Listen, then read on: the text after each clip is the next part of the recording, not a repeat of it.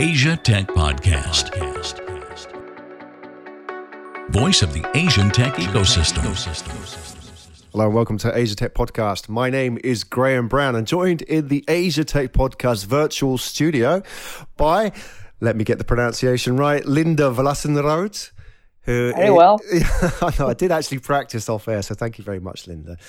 Linda is the program director for Shenzhen for the International Newtown Institute of Almere in Netherlands. So, Linda, welcome to the show. Thank you.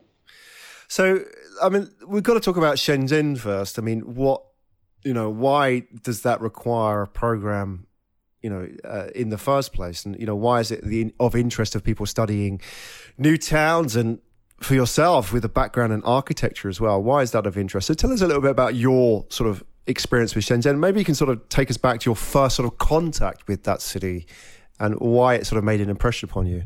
Mm-hmm. Well, my first time to China was actually in 2005 when I was curating an exhibition on contemporary Chinese architecture. And then I traveled to basically all the different cities in China, the major cities at a time. And I remember that actually Shenzhen was not on my list, but I was in Hong Kong where I started, and I just crossed the border since there was a very exciting city on the other side of the border, a very new place, and that was Shenzhen, and it felt a very awkward place at that time. So in 2011, when I was invited by the International Newtown Institute to actually set up a research and exchange program with Shenzhen, since they thought that was a very interesting place and I had a lot of experience in China, I felt a little bit uneasy because I had a very strange feeling still about this city. But the fascinating thing with Shenzhen is that it is indeed a new town. People, I think, in Shenzhen will not consider themselves as a new town because it's a huge place nowadays. But it really started off as a collection of small fishing villages.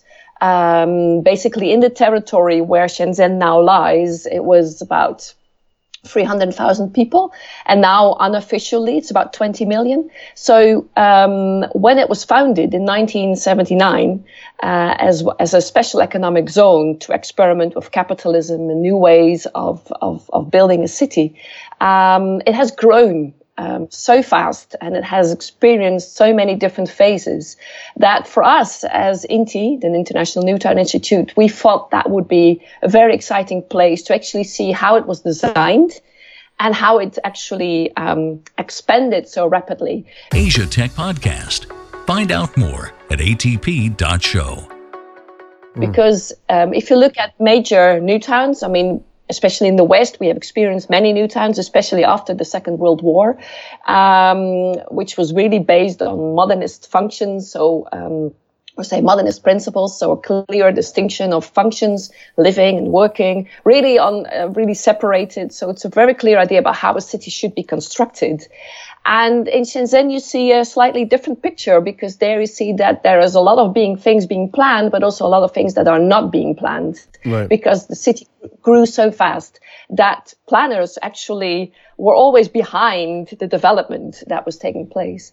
So, and say from our statement of what INTI wants to do, it really wants to look at how cities have been planned and how they developed over time, but also to use our lessons learned, especially also in the West, to look at the new towns of today and of the future, so that through the learning process and doing the research that we can actually exchange ideas, but also see how we can make improvements. So Shenzhen for us as an international case was just fascinating from the beginning because it is indeed a very particular place that has a lot of elements that are, I think, uncomparable to other places in the world. Yeah.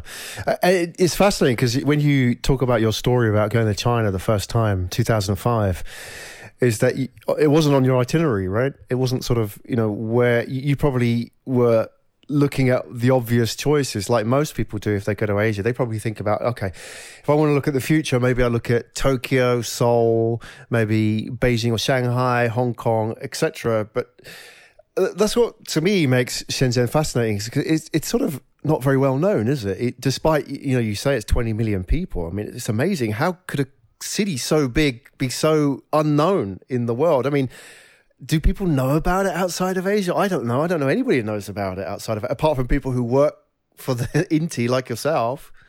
What do you find on a day-to-day basis?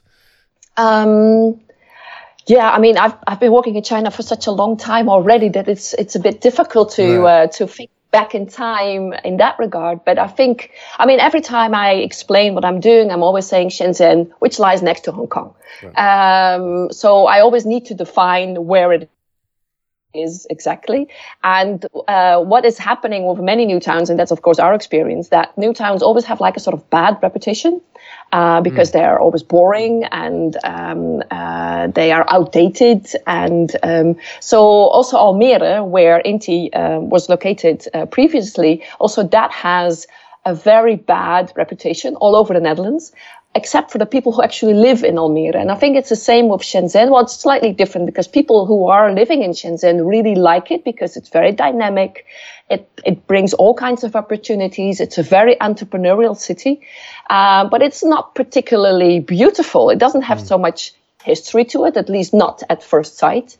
But people who live in Shenzhen are actually very proud of that city because of its possibilities. And I think also in the rest of China, it was really an experimental place.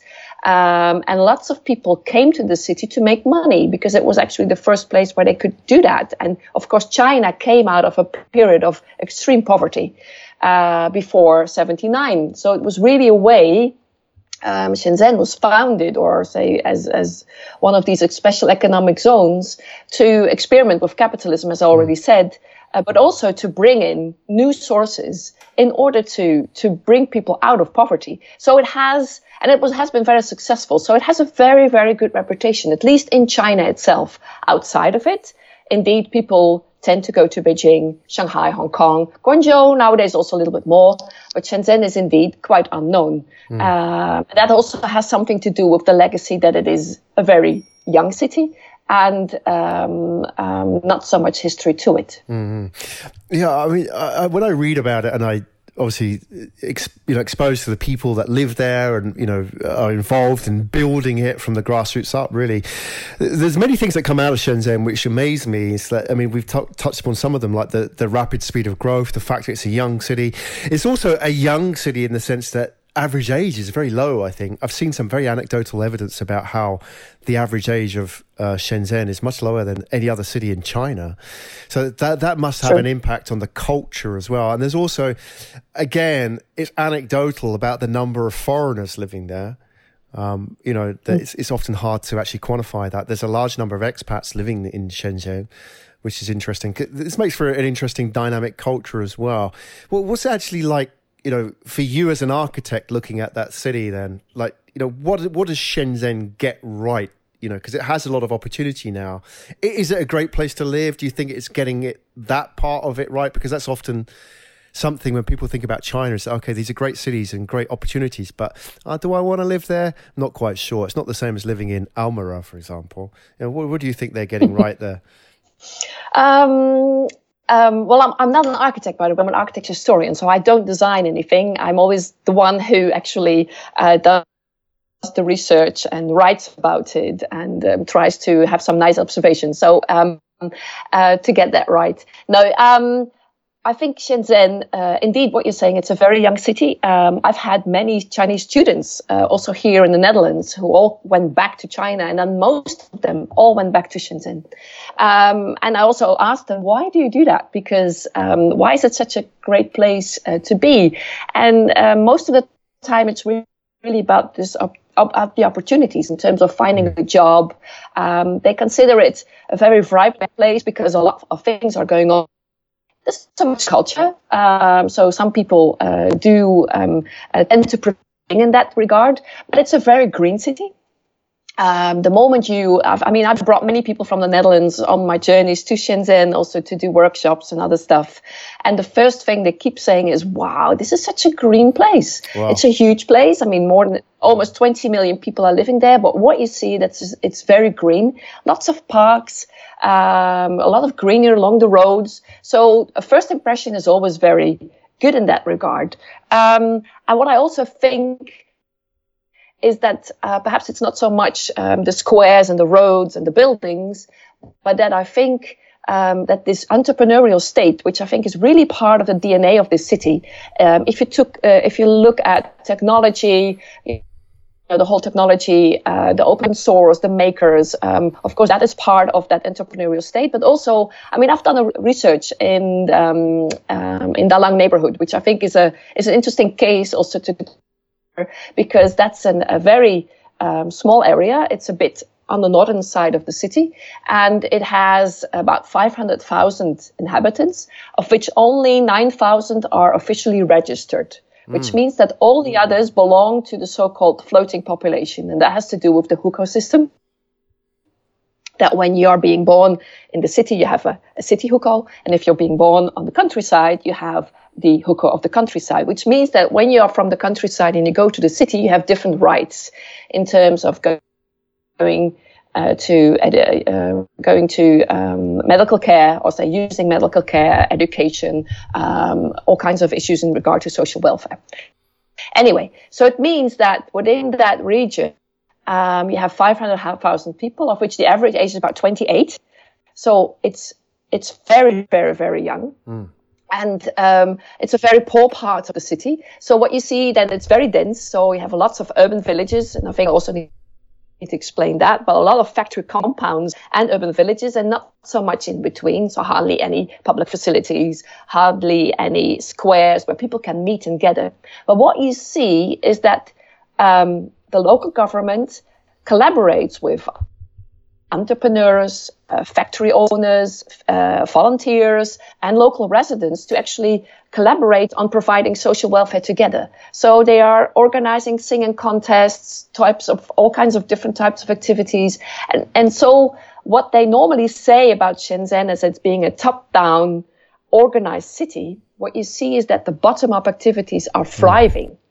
And is that it's really coming together, which is something which is, say, from my Western perspective, is so inspirational, because here you have endless discussions about, especially in the Netherlands, how to do this, how should, top down and bottom up come together in organizing the city. And here you can see that they're already, out of necessity, are finding new models about how to collaborate and really to see how social dynamics can be influenced. And that, to me, is an example that is just one of the examples of how open that city is, how critical you can be, how open everybody is welcoming experiments. And that's why I think also there's a multitude of expats, because they feel rather free.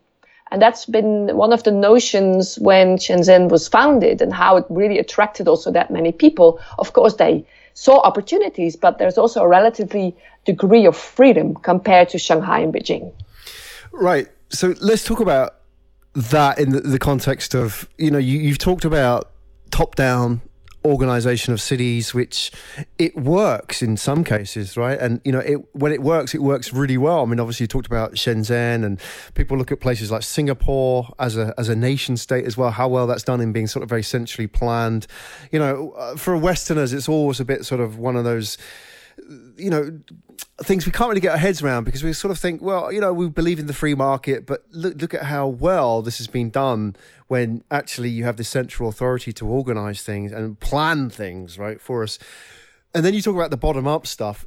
I heard you say, and I'm just really sort of pulling your leg a little bit, you said about, local government organized singing competitions. When I hear that, I think, oh my God, that sounds terrible. That's like the kind of the. But okay, so let's give it a fair airing. What exactly is that? I mean, is have you actually seen any of these, or is it as bad as it sounds?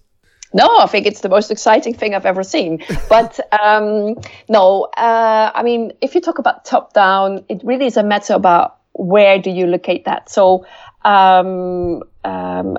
The singing contest was part of, I would say, a program in regard to social welfare, which is something different than talking about how to organize spatial domain, right. Or how do you do your urban planning.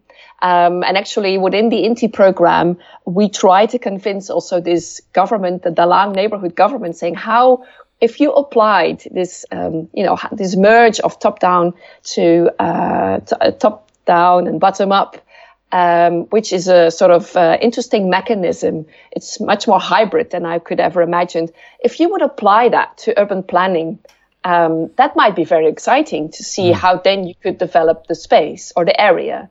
But that was a bridge too far at that point, because what you see within the urban planning domain is that it's a very, very much top-down planning organism. Or mechanism, I must say, not an organism, but mechanism. Excuse me for my English.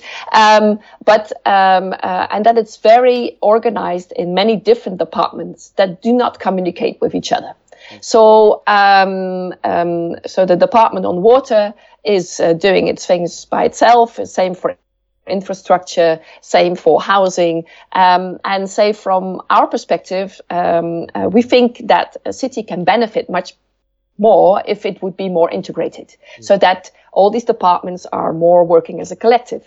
That is really on, say, the urban planning side. What you also see, because it's a top-down planned mechanism, is that there is always a gap between what's being planned on paper and how it really works in real life. So we have been giving advice to Guangming New Town, which is a district also in the north of Shenzhen, that wants to be a green city. It has already since its foundation in 2007, they say we want to be green. But they really they really struggle with how to do this. So they design all kinds of things on paper, but then they go to the actual site and they see that the site looks very much different than what they actually wanted to do. So what you see is that they have difficulties in how to phase their planning, how to make priorities, how to organize this, because they have this tendency for a long time to do the tabula rasa. So you knock everything down and then you start all over again. And Shenzhen can no longer do that. I think also the rest of China can no longer do that, because they see also in Shenzhen, it's stuck within its boundaries. It cannot expand. So it needs to transform. So also downtown needs to, it's about regeneration. And so what I'm trying to say here is that this top-down and bottom-up, there you don't hardly see any merger yet. While the city of Shenzhen grew very rapidly because of its urban villages, which was totally bottom-up. So there's always this tension between how to organize the city, how to steer it, and how it then really works in real life, where you need to catch up in time. I hope I make myself a little bit clear, but what I noticed in Shenzhen is that there's always this tension between how far you can go and when you meet the outside world, and there's still a big gap between. Yeah, it's a fascinating subject, isn't it? Because it's not just about Shenzhen, but it's about how we organize cities and we improve our lives in cities around the world, isn't it? And we kind of look for examples of what works and so on. And obviously one of the areas now that people are interested in is, well, it's not just now, but it's obviously been something on the cards for a long time, but increasingly important is about smart cities. It's about, how we can improve traffic, how can we improve like pollution, air quality, all the things you mentioned about, down to like planning of parks and spaces as well, especially as, people's lifestyles change a little bit around the world. And, we have more leisure time, apparently, and we're not necessarily, now people aren't commuting so much maybe. So all these kind of things are changing, and we're trying to look at what could a city actually be, and how do you do that? And you sort of mentioned, was it Guangming as an example? Is that maybe that's the approach that works, is where you say, we're going to be a green city. Okay, and that means to make this work, it needs to be a decision made by as few people as possible. Because once you start putting that into a committee and you have voters, for example, that gets difficult, isn't it? And I always wonder if that's the thing that, European and American cities struggle with, isn't it? They try and put a bike lane in, and it's like they put in like a kilometre of bike lane, and that was like a 5-year struggle. But in China, it's like, okay, we're going to put in 200 kilometers of bike lane or, whatever. It's like it gets done, doesn't it? So there's a real merit for that top-down approach, isn't there? Yep. No, I mean, that's true, especially when it comes to all of these decisions in regard to the environment. I think they are extremely progressive. So, of course, green cities has been a buzzword in China for many years. Now it's about the sponge city. So it's about how you are looking at your water management, because also that is a huge problem in Chinese cities, especially also in Shenzhen, which is part of Pearl River Delta. So it's about water pollution, but also lack of water at some points, and then too much water at another moment. So what you see is that, I mean, they get their priorities very much right. I think Beijing knows very well where the problems are. Also, when you talk to decision makers in Shenzhen, I mean, it's not so much as they are doing. They know very well where the problems are, and they are very much open to criticism, but also to new ideas about this. So when it's about, we believe that all the buses should be, on electric power, they just execute it, and within 1 year, it's all done. These stories are true. At the same time, also in Guangming New Town, which is then not downtown and perhaps less a priority for the city of Shenzhen, so it's a bit further down the road.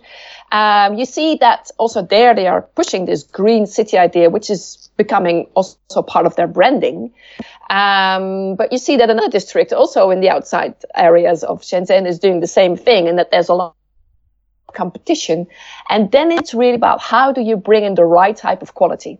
And I think that's an interesting moment in time also for China, is that they are not just so much focusing on production, but that it's also more about bringing in more quality. So how can you be more diverse than other parts? So it's not about doing business as usual, but how can you actually make a difference? Of course, because we receive many times the question, why are you there?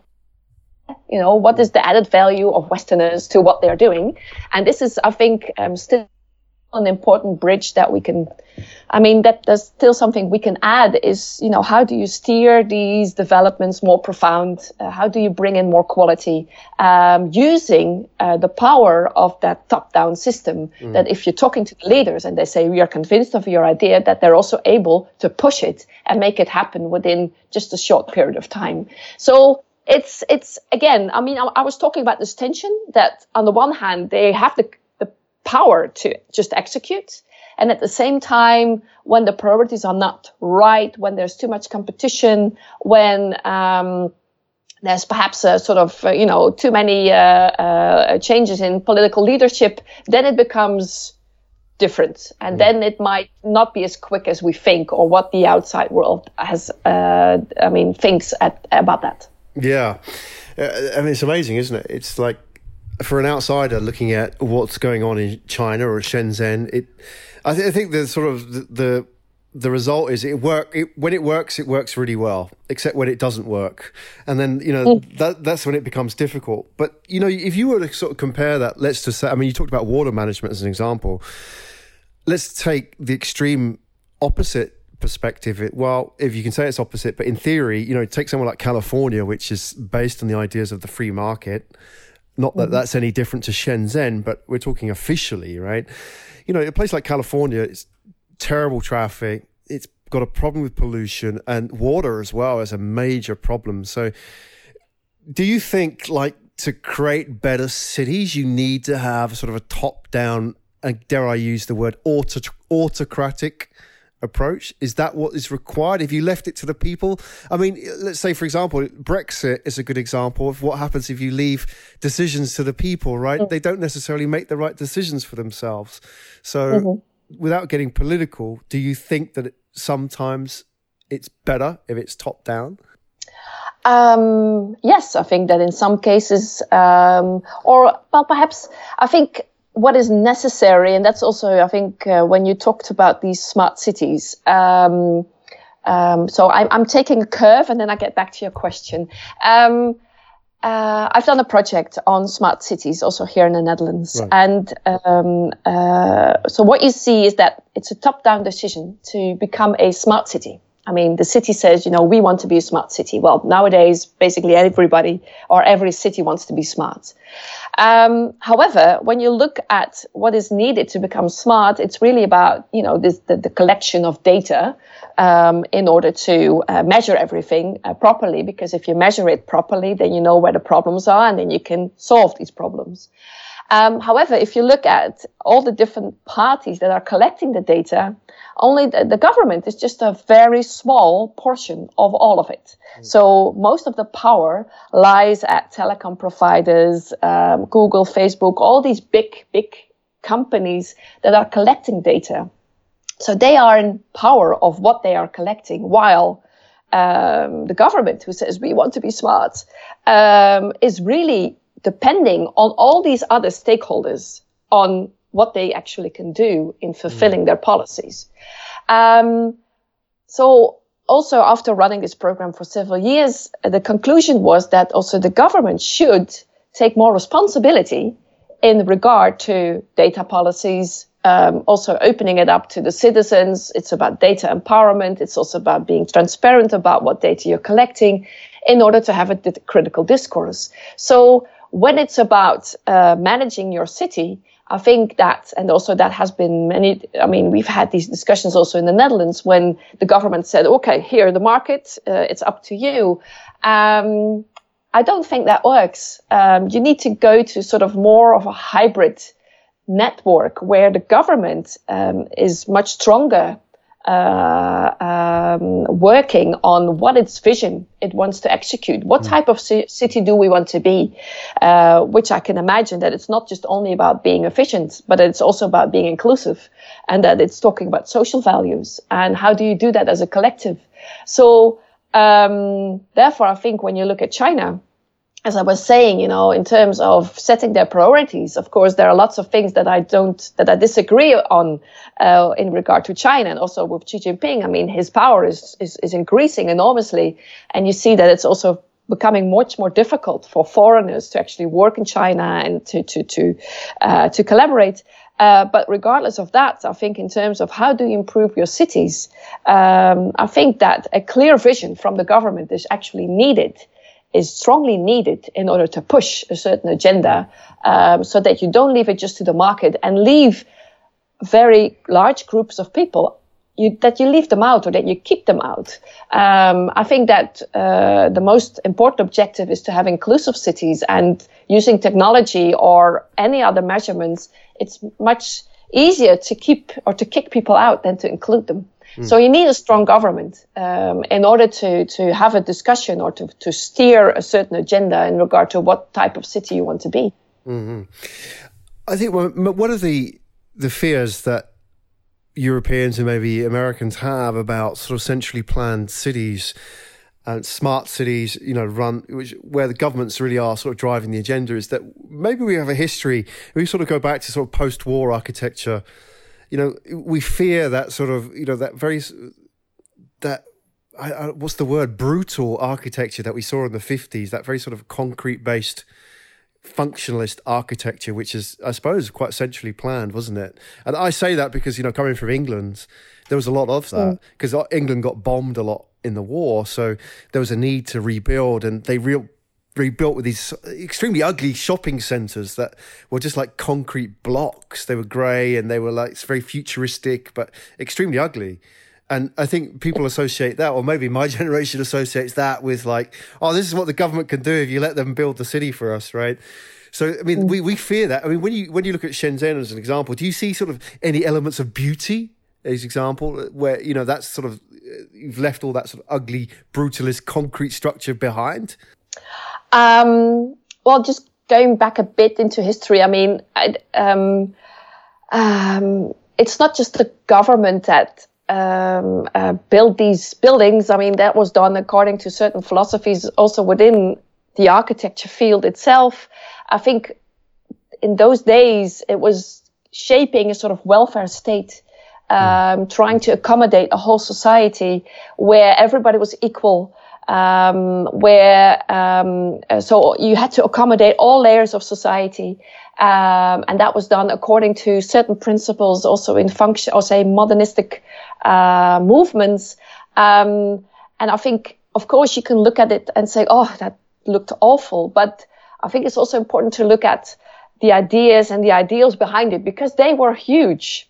Of course, we have said goodbye to the welfare state, and we have embraced neoliberalism, also in how to produce cities. So the market is playing a much bigger role. I mean, also if you look at Seoul or New Songdo, I mean, it's really a different story. And all these cities also now tend to look more and more alike, with the high rise and all of that into it. So when you go to Shenzhen, I mean, if you say, are there beautiful parts? Yes, there are definitely beautiful parts. I mean, if you look at the parks, if you look at public space, I mean, there are indeed very interesting places.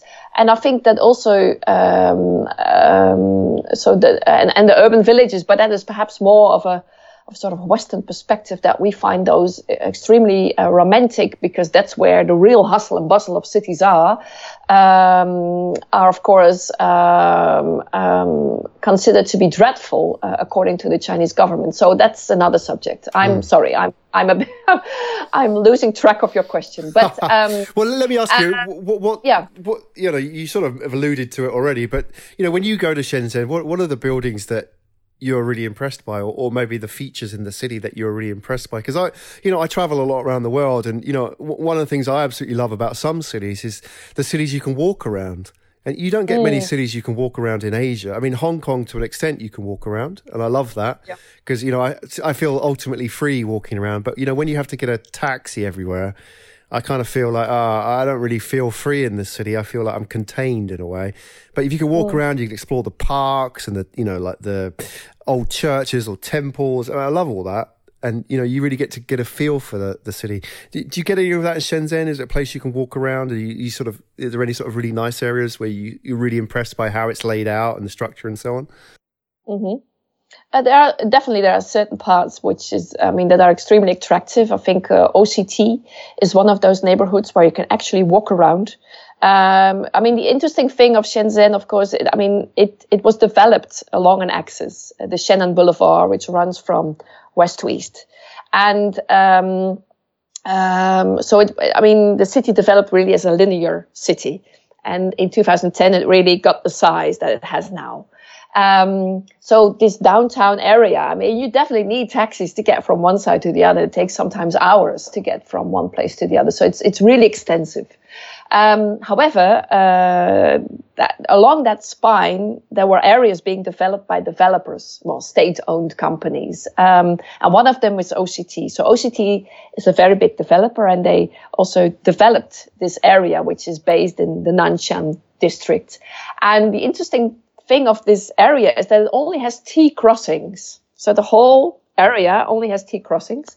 And you can cycle there, you can walk there. It's very green. It has old factories there that have been renovated, also turned into an art district called the OCT Loft. It's very vibrant. You see many people walking around. It seems to have all layers of society. And it has restaurants, and it has pubs, and it has markets, and so it's a very, very nice area to be. I think Shekou. Is that the area that's organised around? It's still like a bit like a lake, isn't it? Or is that OCT that it's kind of got like a inland water area, or there's a place in Shenzhen that has that? Well, OCT. Since OCT is a big developer, it has different parts of the city, and also OCT Bay is constructed around a new lake. So that's not that old yet, but that's probably what you're referring to. Yeah. So and that's really an area full of restaurants and bars, and there's also a water theater to accommodate hundreds of people. A huge cinema. So that's really on leisure. OCT is very good. Also, Windows of the World has been developed by them. So also in the OCT area that I'm talking about, you have this Windows of the World, which is a huge amusement park. So they're that's how they become known and important, is because they constructed amusement parks, but also did these specific development areas. Right. Okay. So I cut you off. You were going to mention another one as well.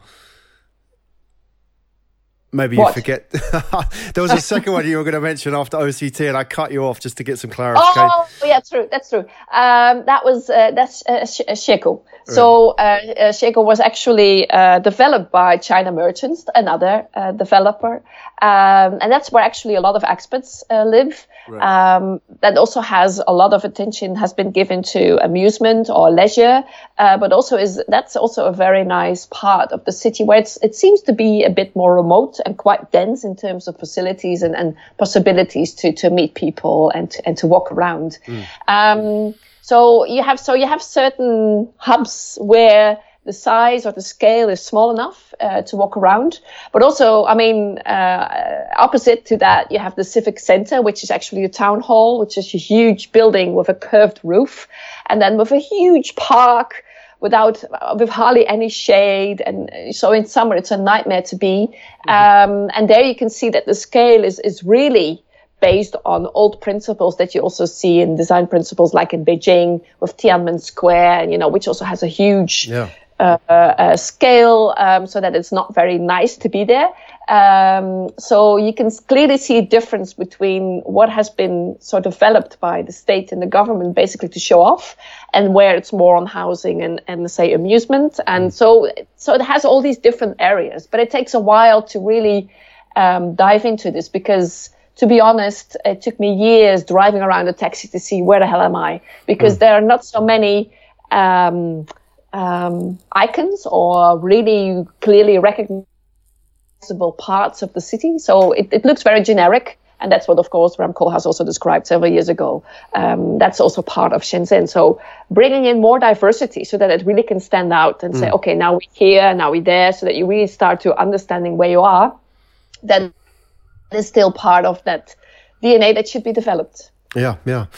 It's fascinating. We're talking about showing off and talking about icons. I want to talk a little bit about the skyscrapers, because obviously we can't talk about China or cities without skyscrapers as well. Because, it's fascinating now that if you look at the 10 tallest buildings in the world, none of them are in America. And that I think 7 of those 10 tallest ones are in China now. And there's like 2 in the Middle East and 1 in, or I get my numbers maybe wrong, but there's 1 in Seoul, 1 in Jakarta, so that's probably 11. So people are probably going to call me out on this already, but you get the general drift of what I'm trying to say. Is that I'm absolutely fascinated by them, and people think, it's a male thing, right? It's like, you need to have these really tall structures to show off, right? But I think there's a lot more to it than just that, right? Having the tallest in the city or the tallest in the world is a big thing. And I don't know, it has a sort of a spiritual meaning, I think, for the city as well. You can't have a city without a bloody great big skyscraper. I mean, what do you think? Do you think that's just a male way of looking at it? Well, I'm not particularly fond of skyscrapers, so I don't know. But I think, a lot has to do, of course, with density and money. Of course, you want to show off, so the tallest building is always nice, as long as you can keep it like that for a few years. Otherwise, another one will pop up. But especially when the ground is so expensive and you want to make money. And of course, skyscrapers is also a way to making money, because you rent out all the different floors, and the higher you can build, everything is getting higher and higher. That's also what you see in Shenzhen downtown, even in the urban villages, where village owners, if they see the possibility to knock something down and to build one that is 3 floors higher, they will do it, because it will accelerate money flows. So that's also part of it in terms of density and making most of what you can do within a city. Yeah. And then if it's the highest, it's a nice way to brand your city. Yeah. I cannot say much more about it. It's never been my field of interest. I was just curious. How sort of somebody like yourself, who works so much at the ground level as well, thinks about those skyscrapers, because whenever I go to a new city, especially in Asia, one of the first things I do is find the tallest skyscraper and go to the top. It must really? It must be like a male thing. Like, I've got to conquer this thing, right? I've got to get to the top. There you go. Well, I must admit that I think it was September last year that I also went back to this very tall building, also in Shenzhen, in Lohu, which is one of those basically first districts that got into development. Because when you go to the top, then you can really look. Absolutely. You can look into Hong Kong, basically the rice fields that are next to the border with Shenzhen, and then you look into you look on top of urban villages, and you see so also if you just come for the first time, of course it's an ideal way to get some sort of feeling of how does the city look like, and how does the development work, and how far can I look, and what do I see, and I did the same thing, but that's then more say to look outside of it, not to the building itself. Yeah, that's fascinating. Hey, so when we from Europe or America look at these cities in China, or in particular Shenzhen, what can we take away from it? Because we've already talked about, you've mentioned that it's easier to do this when you have the tabula rasa, if you like. It's that, you don't have a city of 20 million people. It's easier to plan this stuff, right? But it gets a little bit harder when you have legacy. And that's very true of Western cities, if I can use that word. So what can we learn? I mean, what can we learn when we look at China about organizing our own cities or making our own cities smarter? Is there anything we can take away? I think of course you can always take something away. I think that also for them nowadays, tabula rasa just doesn't work anymore. They really need to find new ways to how do you regenerate neighborhoods and make them, say, future-proof, whatever that may be. But anyway, they need to think about new ways. And so what we can, I think what we can learn from them is how do you deal with density? How do you deal with scale? How do you deal with speed? And also in a way of how you can be flexible. We have the tendency to start only designing when we have all the figures right, when it's as complete as possible, when we know who's doing what and why. And in China, you have to deal with what you have at that point and make the most of it. And to me personally, I really had to learn to trust my gut feeling, or say that you deal much more with intuition, that you need to think about flexible ways of dealing with your building so that you do not build for eternity. You're dealing with a building that might be having a different function in 2 years' time. How do you do that? And of course, what I already explained, I'm still fascinated by this hybrid structure of top down and bottom up, and that it's still very unclear who's doing what and why, and that you try to find your way around. That to me has been a very steep learning curve. So, and I still believe, and that's also why we are still working in Shenzhen, is that we can also bring our knowledge there in regard to urban regeneration, but also how you can do much more integrated planning instead of just doing instead of just having a very technocratic approach, because that's what you see a lot. And I did mention that earlier. It's just a list of things that they just want to have done, and we are always looking at, but what can be more of quality? How can you add more quality to whatever you have there on the table that you want to execute? So what are goals that you can add to what you already have? And that means that you need to bring in different disciplines together, that you need to collaborate more with all kinds of stakeholders, including citizens. And I think that's also a very fascinating moment in time, also in Shenzhen, that you see that the amount of stakeholders is growing rapidly. So it's not just black and white, as we tend to say, again, government, you have population. No, you have government, entrepreneurs, factory owners, volunteers, citizens. So it has become much more pluriform. So many more people that are having a say and want to have a say in how the city can or should develop.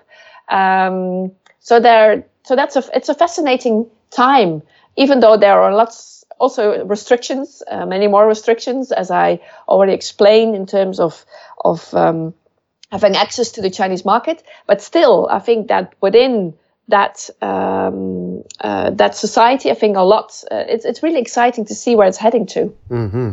Well, let's just talk about that a little bit, because I want to put you on the spot, if I may, Linda, and unfairly corner you whilst you're on air on the podcast. Looking at the future, And, you obviously look at new towns. You've seen the growth of Shenzhen from, going way back to when you first came to China. So you've seen how these grow. And you must be aware of other cities developing in China as well. I mean, are there any cities that we have to watch out for, that you think will be, they could be a tier 3 city now, but in the future they could be like the next center of X, and X could be like, it could be the next center of excellence for medicine, or the next center of excellence for urban planning, or whatever, because, lots of things are happening in China right now. And, we have to bear in mind as well that people talk about tier 2 and tier 3 cities in China. A tier 3 city could be 10 million people, right? So, Sure. There's plenty of them. Mm-hmm. What should we watch out for? Because, okay, we've done Shenzhen. What's next? What's on the horizon? What's another city that we should pay attention to beyond the ones we know? Beijing, we know Shanghai, we know Hong Kong, obviously. Anything else? Oh, I mean, yeah, of course, there are hundreds of million cities in China. So, I mean, personally, the Pearl River Delta as a region is very exciting, because normally we only talk about Shenzhen and Hong Kong. However, you also have Guangzhou, you have Zhuhai, you have more than 11 cities within that small area that are more than 10 million people. So when you look at that area as a whole, and now they're also making these, they are building bridges to actually cross Pearl River Delta to the other side. I think it will be fascinating to see how that area, which is dealing with huge problems in terms of water management, but also in terms of pollution, but also the density of the amount of people and the economics that are taking place there. I think it will be very exciting. I can't really say, I don't know enough at this point to say, oh, you should watch out for that city because that will be thriving in what you just said, a medicine or, of course, Shenzhen as such, it's that's already a process of several years. It's trying to re-identify itself because it was a special economic zone. Therefore, it was really different from the rest of China. That is not the case anymore because the whole of China is, of course, in a certain state of development. But then, of course, like any new town after 30 or 40 years, needs to think, okay, well, who are we? What are we doing at this point? We are sort of, outdated, or everybody else is doing the same thing as we are. So where do we head to? Where are we going? So I think what China overall is trying to do is that, it's not so much about made in China. It's more and more about being created in China. That has been embraced also by Shenzhen. So it wants to be the most creative city of China. Mm-hmm. And of course, that is a top-down decision again.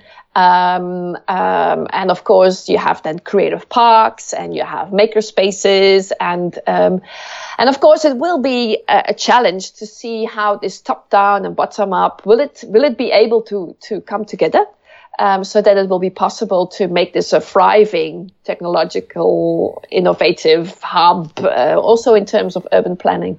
And that's something that I'm still very excited about to see if that will indeed happen. Because it's also very easy to kill things with your top-down planning. We talked about the added value of many things, but it's also very easy to kill it due to gentrification, which is, of course, has a very bad connotation in the Western world, but not so much in China, since they welcome these developments until now. So, I'm not sure. All our options at this stage. You mentioned Zhuhai as an example, and for the listeners who may be not aware, is that whole sort of Greater Bay project where they're building that. Well, the bridge between Hong Kong and Macau and Zhuhai is one part of it, isn't it? Which is, yep. These haven't been connected before, and I think the bridge actually goes from Hong Kong to Zhuhai first and then into Macau, doesn't it? I'm not sure about the actual logistics of it, but that Zhuhai region, which is on the west side of the Pearl River Delta, is or way over, right? On the other side of the bay, that is quite a poor area by comparison. And I think what they're trying to do is they're trying to set that up as a free economic zone. So in the same way, like you said, with Shenzhen as well. So it's going to be interesting if Shenzhen is now trying to reinvent it as creative city. Would it price itself out of the market that, they would shift a lot of the low end manufacturing out to Zhuhai, right? And that would sort of pick up there, right? That'd be interesting to see if that happens. Well, I mean, a lot of manufacturing has already been pushed out of Shenzhen years ago to Vietnam and Bangladesh and to other places. Of course, it also went to the hinterland of China. I think what will be indeed challenging to see if you look at the areas that, of course, because of the connections being, since they come closer, competition will increase. So also Shenzhen, will it team up with Hong Kong? Will it be a twin city? Or how does that relate to Guangzhou? And how does Guangzhou relate to Zhuhai? So you have all these many different cities who have their own trajectory. And that's, of course, one of the things that the more things come to closer, the more a certain profile needs to stand out. So indeed, it will have an effect on the other side of the Pearl River Delta. It's just, to me, at this point, unclear how that will turn out to be. I mean, I don't know. I don't have enough knowledge at this point to say something about that. Right. But we do know whatever happens, it's going to be interesting. So watch this space. Linda Vlassenrood, thank you so much for coming on today and sharing your wealth of knowledge about Shenzhen and the New Town Institutes, what you're doing, the programs you're working on there, and just generally about what's happening in China, the Pearl River Delta as well. Because, I get so many people now who are coming to me through the podcast and asking me, where the hell is Shenzhen? I keep hearing about this place. I need to know about it, right? It's on people's minds now, and we're starting to hear about it, and rightly so, because for all the reasons that we talked about today, there's so much going on there that people should really find out. And I think, this must be something that comes, across the mind of your students as well, is that, how do you go and get a piece of the action? It's like, if I'm a student in Almere or I'm a student in New York or San Francisco, what's the best way of getting into and discovering these markets like you did way back in the day, right? When you came in 2005, do I just sort of buy a ticket and turn up, or do I get on a program like yours? What are the options available for those who want to know? Well, I think the easiest way, obviously, is that you're part of a program, because just going there without speaking the language is hard. Of course, when working in China, there's a lot to do with building up trust. So it takes really a lot of investment. So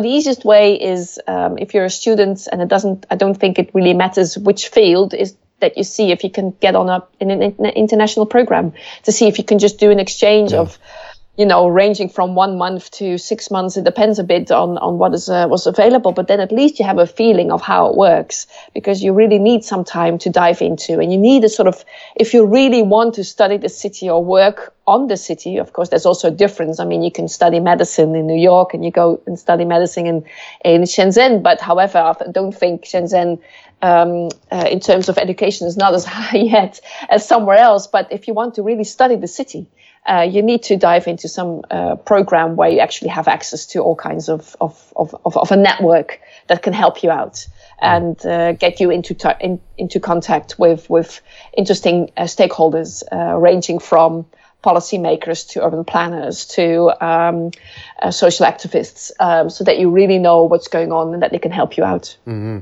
So when I think about the International New Town Institute, is that for urban planners and was it architectural historians, or is that sort of, is that program really open to people with a wide, diverse set of disciplines?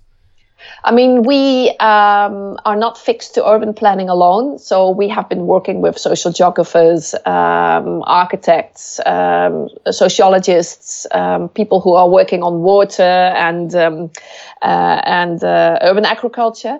But I mean, that's the range, more or less. So it's really on, say, urban planning as a starting point, and from there on, you can actually make that a bit broader. But that's a bit the limit of what we facilitate. Excellent. Linda Vlassenrood, everybody, Program Director for Shenzhen for the International New Town Institute, based out of Almere. Linda, thank you so much for coming on your show today and sharing your insight and knowledge with us. It's really fascinating. Thank you. You're welcome. It was a pleasure. You've been listening to Asia Tech Podcast. Find out more at atp.show.